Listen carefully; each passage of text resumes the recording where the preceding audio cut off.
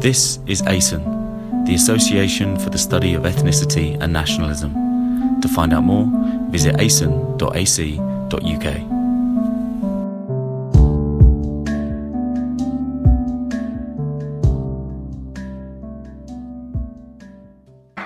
Okay, thanks, Charles. Sami, if you want. So I'd just like to introduce Sami Zubaida, who is actually a colleague of mine at Birkbeck. And Sami is Emeritus Professor of Politics and Sociology at Birkbeck, and also a fellow, was recently made a fellow of Birkbeck College. Sami was a founder member of the Department of Politics in 1972.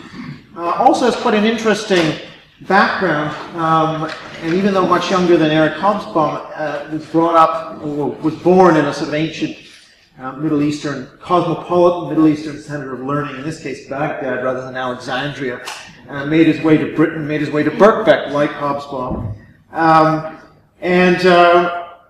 Sami is the author of quite a number of books, most recently Beyond Islam, A New Understanding of the Middle East.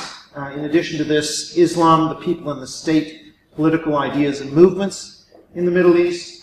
Sami also has a very strong interest in food and politics, and so there's a good book here, A Taste of Time, Culinary Cultures of the Middle East, and also Law and Power in the Islamic World, which is a 2003 book.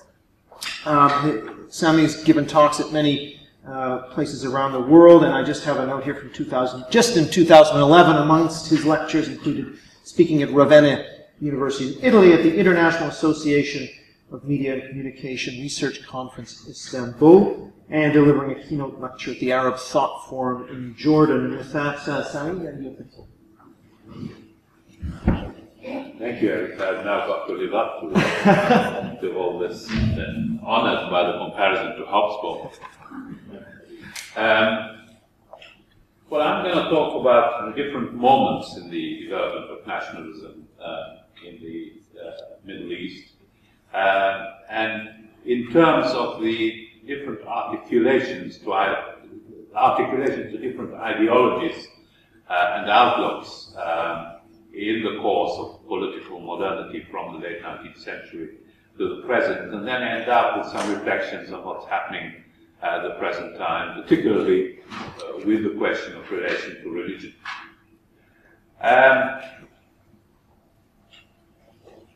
So I'll go through a number of different sort of types of nationalism in terms of articulation to ideologies.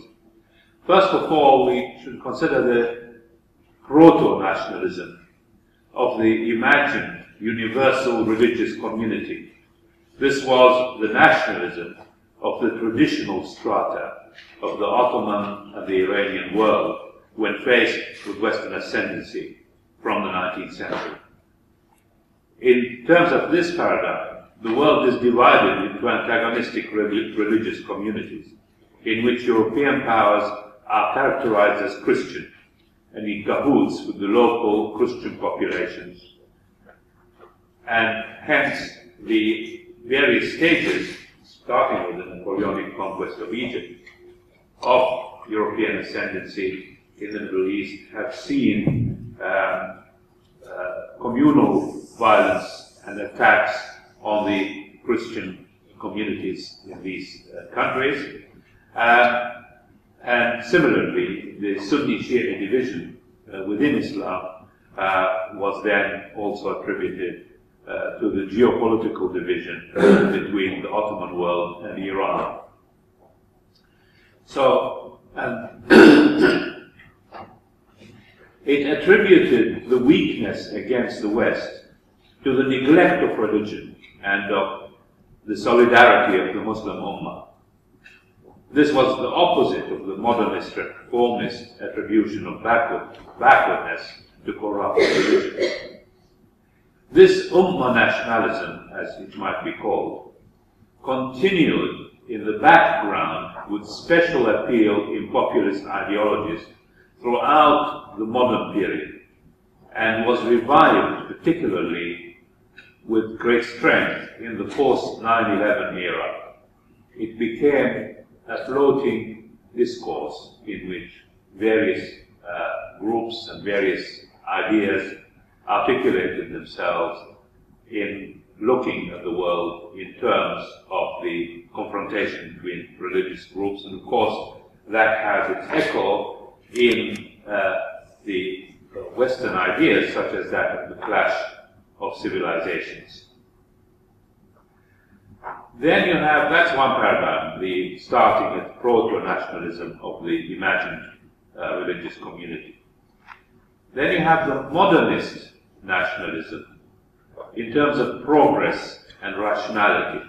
This can be seen with the Ottoman and Iranian intelligentsia, and culminating in Kemal Atatürk in Turkey and the establishment of the Turkish Republic, and also among the Arab and Iranian intelligentsia. This form of nationalism embraced the European doctrine of progress through science and rational socio-economic organization.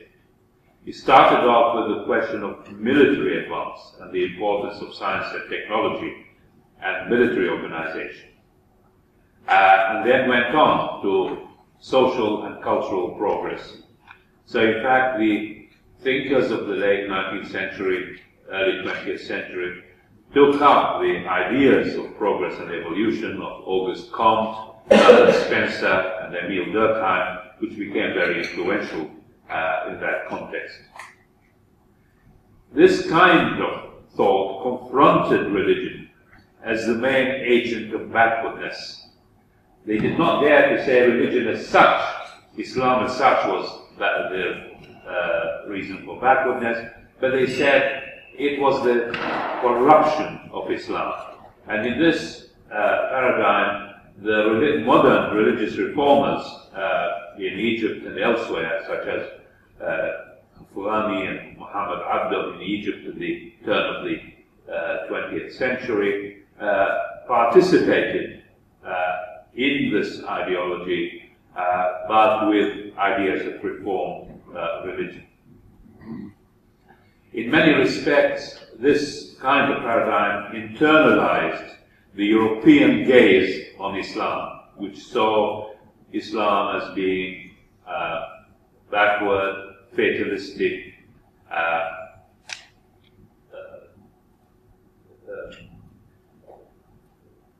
open to sexual corruption, oppression of women, and so on.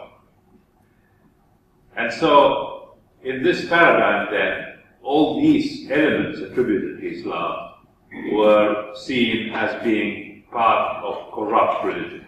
But the important thing is to enlist reformed Islam in this process of progress through science, rationality, and socio-economic organization.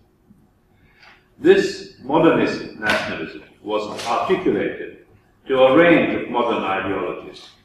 So it was with liberal constitutionalism in Egypt in the early decades of the 20th century, to authoritarian corporatism, as it was with the Turkish Republic under Atatürk, to fascism, with the great admiration in the 1930s for Mussolini and Hitler, and most importantly, to leftist communist ideas.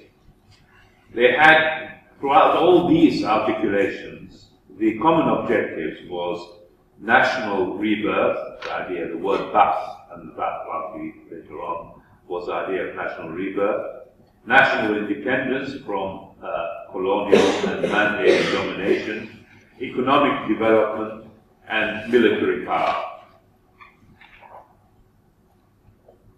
Now, in addition to this, they had the modern populist Islamism, that of the Muslim Brotherhood, which started in Egypt in 1928 and persisted throughout until its rise to prominence in more recent times. This was distinct from traditional conservative Islam. It is a social movement with modern organization and mobilization, converging with secular objectives of national revival and anti-imperialism, but with a religious ideology. This has been a constant present on the political fields of the Middle East, but not a dominant presence for most of the 20th century. But it emerged into much greater prominence in the closing decades of that century and to the present. Now, common to all these forms of nationalism, you have the quest for national cultural authenticity. This is a shared theme in many nationalist ideologies, religious and secular, a kind of cultural nationalism which comes to prominence especially from the 1960s, explicitly a reaction to Western mass and consumer culture. Prominent examples of this are mainly in Iran, with the thinkers such as Jalal Ali Ahmad and better known Ali Shariati, whose ideas became quite important in the run-up to the Iranian Revolution. And within this quest for authenticity and opposition to Western consumerism, I'll come back to that presently, are issues of gender, women, and family. These are major themes.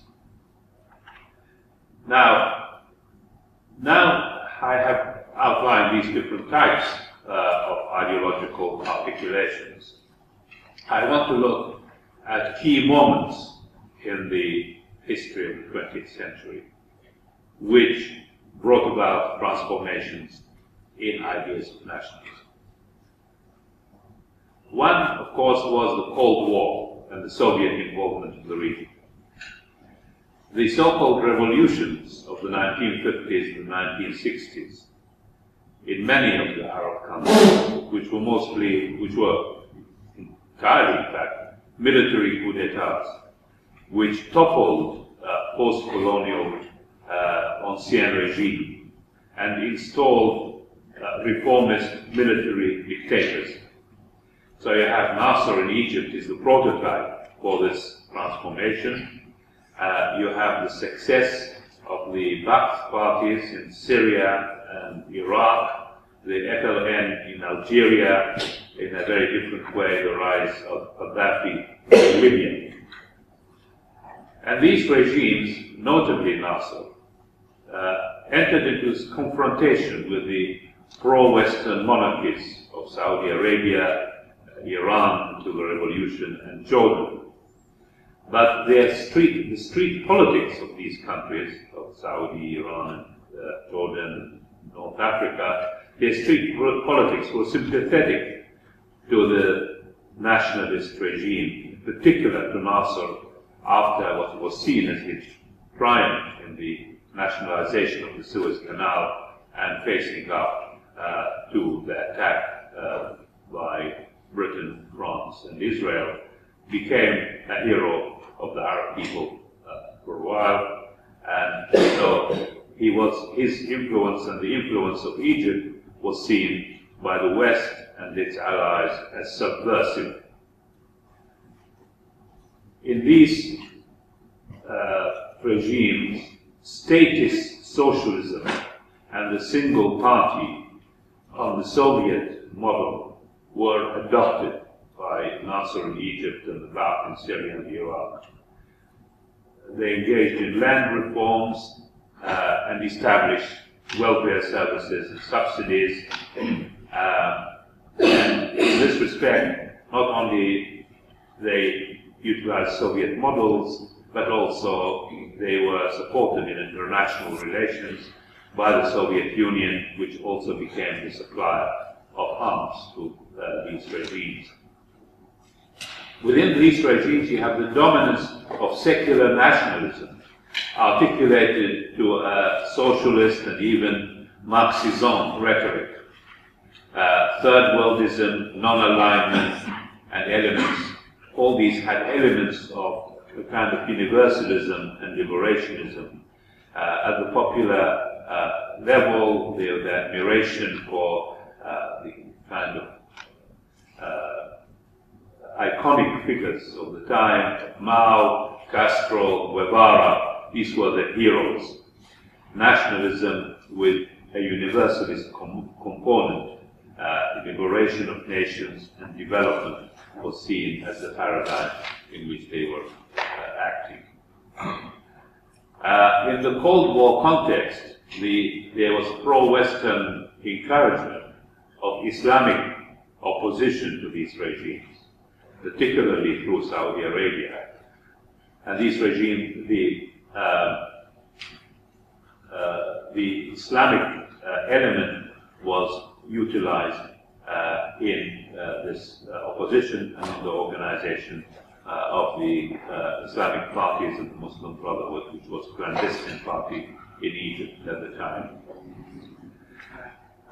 Now, the other important moment on the world stage, regional stage, was 1967, and the Six-Day War and the triumph of Israel against the Arab forces, particularly against Egypt. And this marked a retreat of the Nasserist model. That the successors to Nasser after his death in 1970 were Anwar Sadat, who then changed the policy away from Soviet alliance and dependence into what's called infitah, an opening up of the country and the economy to Western and capitalist forms and influences, realignment internationally to America and the West, and regionally to Saudi Arabia and the oil state. This led to the transformation of these military regimes instated in earlier decades, and was the beginning of this transformation into the dynastic forms that we saw in recent years in Egypt and elsewhere, and the development of crony capitalism. And it's also in this context that Islamism comes into much greater prominence, that Sadat, for instance, utilized the Muslim Brotherhood, which he brought back onto the political scene, as a counter to the left and to the Nasserists. The other key moment in this history is 1979. 1979 saw the Iranian Revolution and the Soviet invasion of Afghanistan. Both of these acted as a stimulus to Islamism, but in different ways. Iran, from the 1950s, had nationalist movement aligned primarily with the left, with the Communist Party being very important and influential in the opposition, or the clandestine, as well as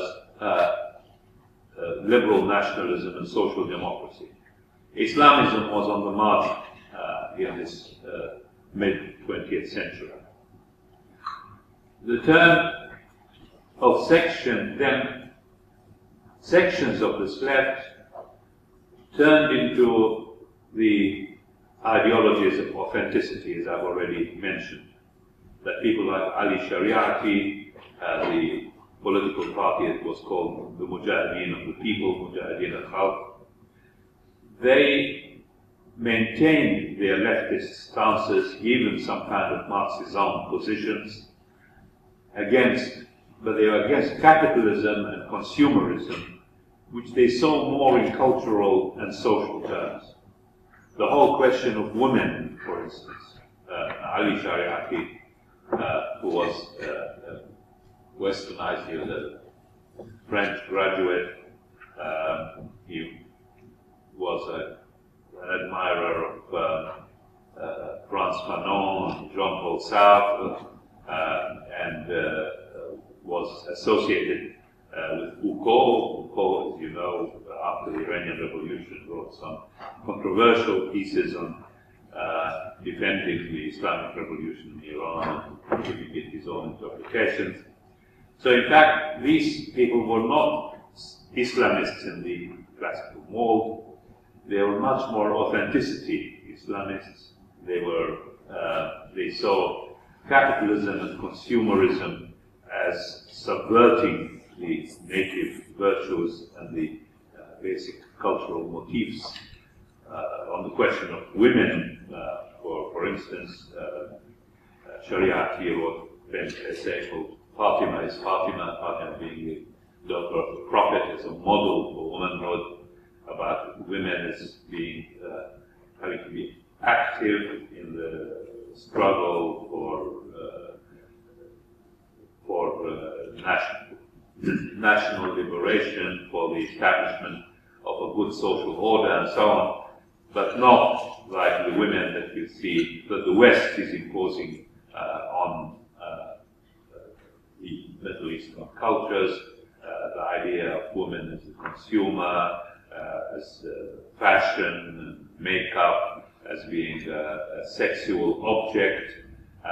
That is a way of subverting the whole society and the culture. So in fact, while not going along with the conservative idea of women back to the home and the kitchen and children, they emphasize the importance of women as activists, but at the same time they wanted them away from this what they saw as the humiliation of consumer culture. Now, the clerical-led movement under Khomeini incorporated the left, including the Communist Party, who saw this as an anti-imperialist struggle. But in the same token, anti-imperialism meant anti-liberalism. The whole question of secularism and of the gender issues were sidelined in favor of supporting what was seen as a national anti-imperialist movement.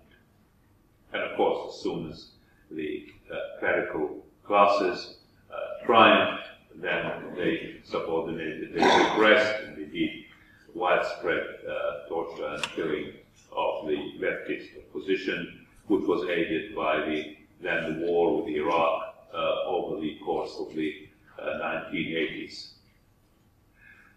This Iranian revolution had a powerful influence in the Arab world, not one influence, but a number of different influences, in particular on the Arab left, which the whole rationale of the left, of the nationalist left, was the idea of leading the people, the nation to come to the fore and assert itself.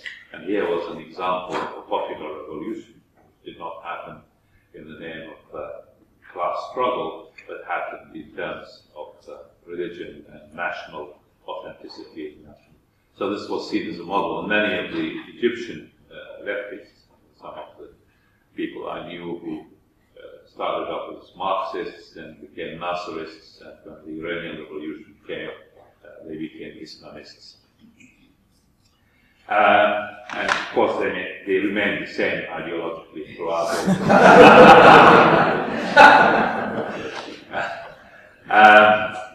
now, in the case of Afghanistan, what happened was it was a stimulus to jihadism. As the case of Afghanistan is well known, that after the Soviet invasion and the start of the Islamic Jihad against the Soviet invasion, this was reinforced, aided by the Americans through Saudi Arabia, and a great many volunteers from different parts of the Muslim world, including many from the Arab world, were enlisted in the fight in Afghanistan. And of course, after the Soviet withdrawal in 1989, which is the next point I come to, then these became sort of rogue elements that went back to their countries, notably in Algeria and Egypt, and started jihadist movements against the state of these countries,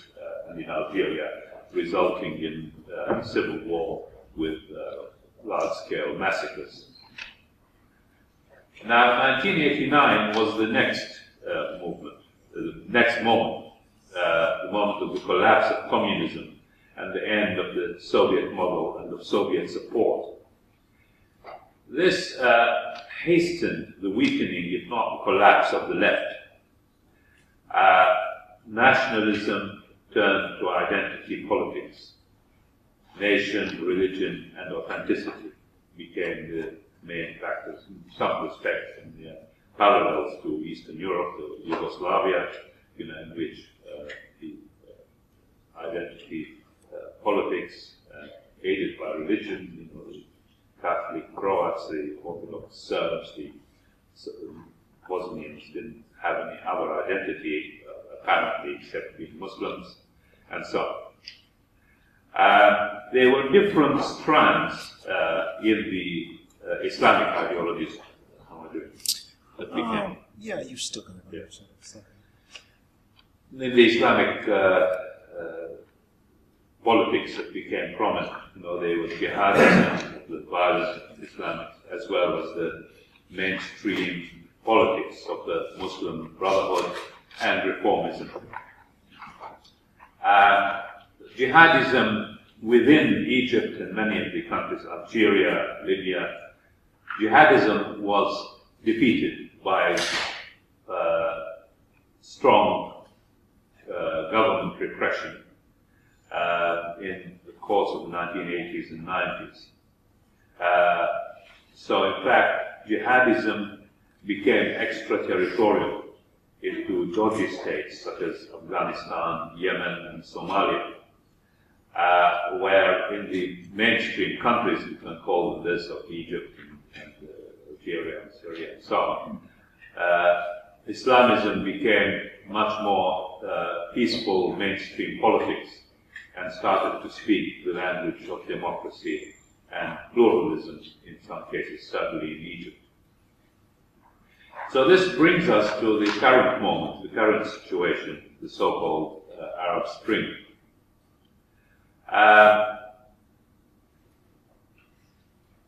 If we look at the general scene in these countries, in the prelude to the uprising, we have there dynastic regimes, heirs to the 1950s revolutions. The 1950s revolutions brought about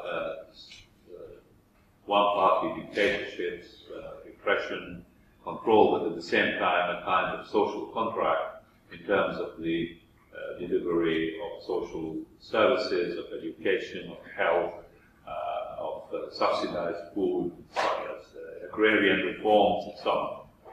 All these were gradually withdrawn with the deterioration of this regime into dynastic control. In Iraq, you have Saddam Hussein and his family and his clans ruling over an oil economy with repression as patronage. In Egypt, you had Sadat and then Mubarak, and a very strong case of crony capitalism, immiseration of large sectors of the population, the withdrawal of services. And whenever there were withdrawal of the welfare services, the breakdown of the social contract, the Islamists were the beneficiaries because they stepped in with their charities and networks into providing the services that the state had withdrawn. The opposition to these regimes, there was prominently Islamic.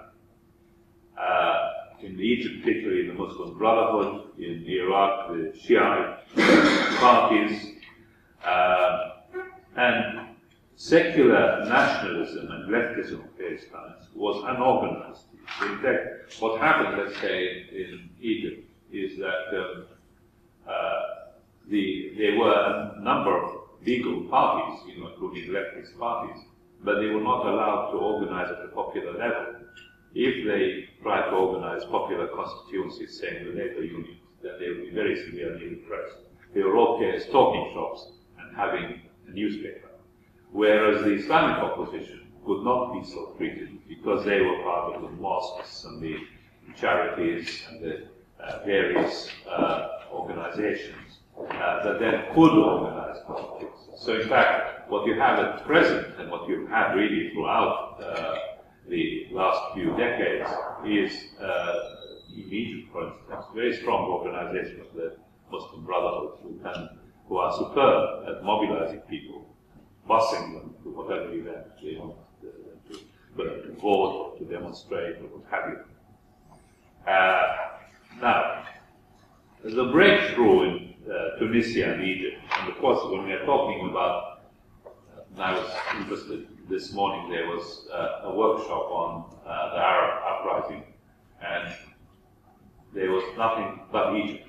There is hardly anything else mentioned. It was all, of course it's very important simply because whereas the events in Tunisia and Egypt have started this chain reaction, elsewhere it's just been stymied, and it ended in deadlocks in Syria at the moment, apart from the destruction of the country. We have not an outcome in Libya. It's a mess with different militias and fragmentation of the country.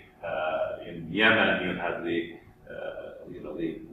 president went with his cousins and sons, and so they continue with the same regime under American and Saudi protection. In Bahrain, it acquired a sectarian form, and then the suppression of dissent was implicitly endorsed by the West and the Saudi aid to the government. So in all these other places, whereas something has happened, what has happened is it's been stymied in one form or another. So really we are talking about Egypt and Tunisia. And Tunisia is the most hopeful because it had been a society with much greater associational life, it's called civil society and so on. Now, these, the kind of the first groups that have that started these revolutions were a new generation of educated middle class, mostly impoverished, but with the skills of electronic communication, breaking the mold of the old politics in terms of affiliations and thought. There's been much talk at this conference about these groups. It was the break of the stagnation that had marked these societies. This is the generation that made the revolution in Tunisia and Egypt, and then stalled in Syria, driven out in the violent polarization between the regime and sundry Islamists. They are struggling with sectarian hegemonies in Iraq and Bahrain. Tunisia and Egypt, the success of the overthrowing the regime then proceeded into elections, and so the electoral ascendancy of Islamism. And I've already mentioned how well organized the Islamists were in terms of mobilizing people. But in spite of this mobilization, in fact, in the first round of the Egyptian presidential election, 56% of the electorate voted against the Islamic candidates.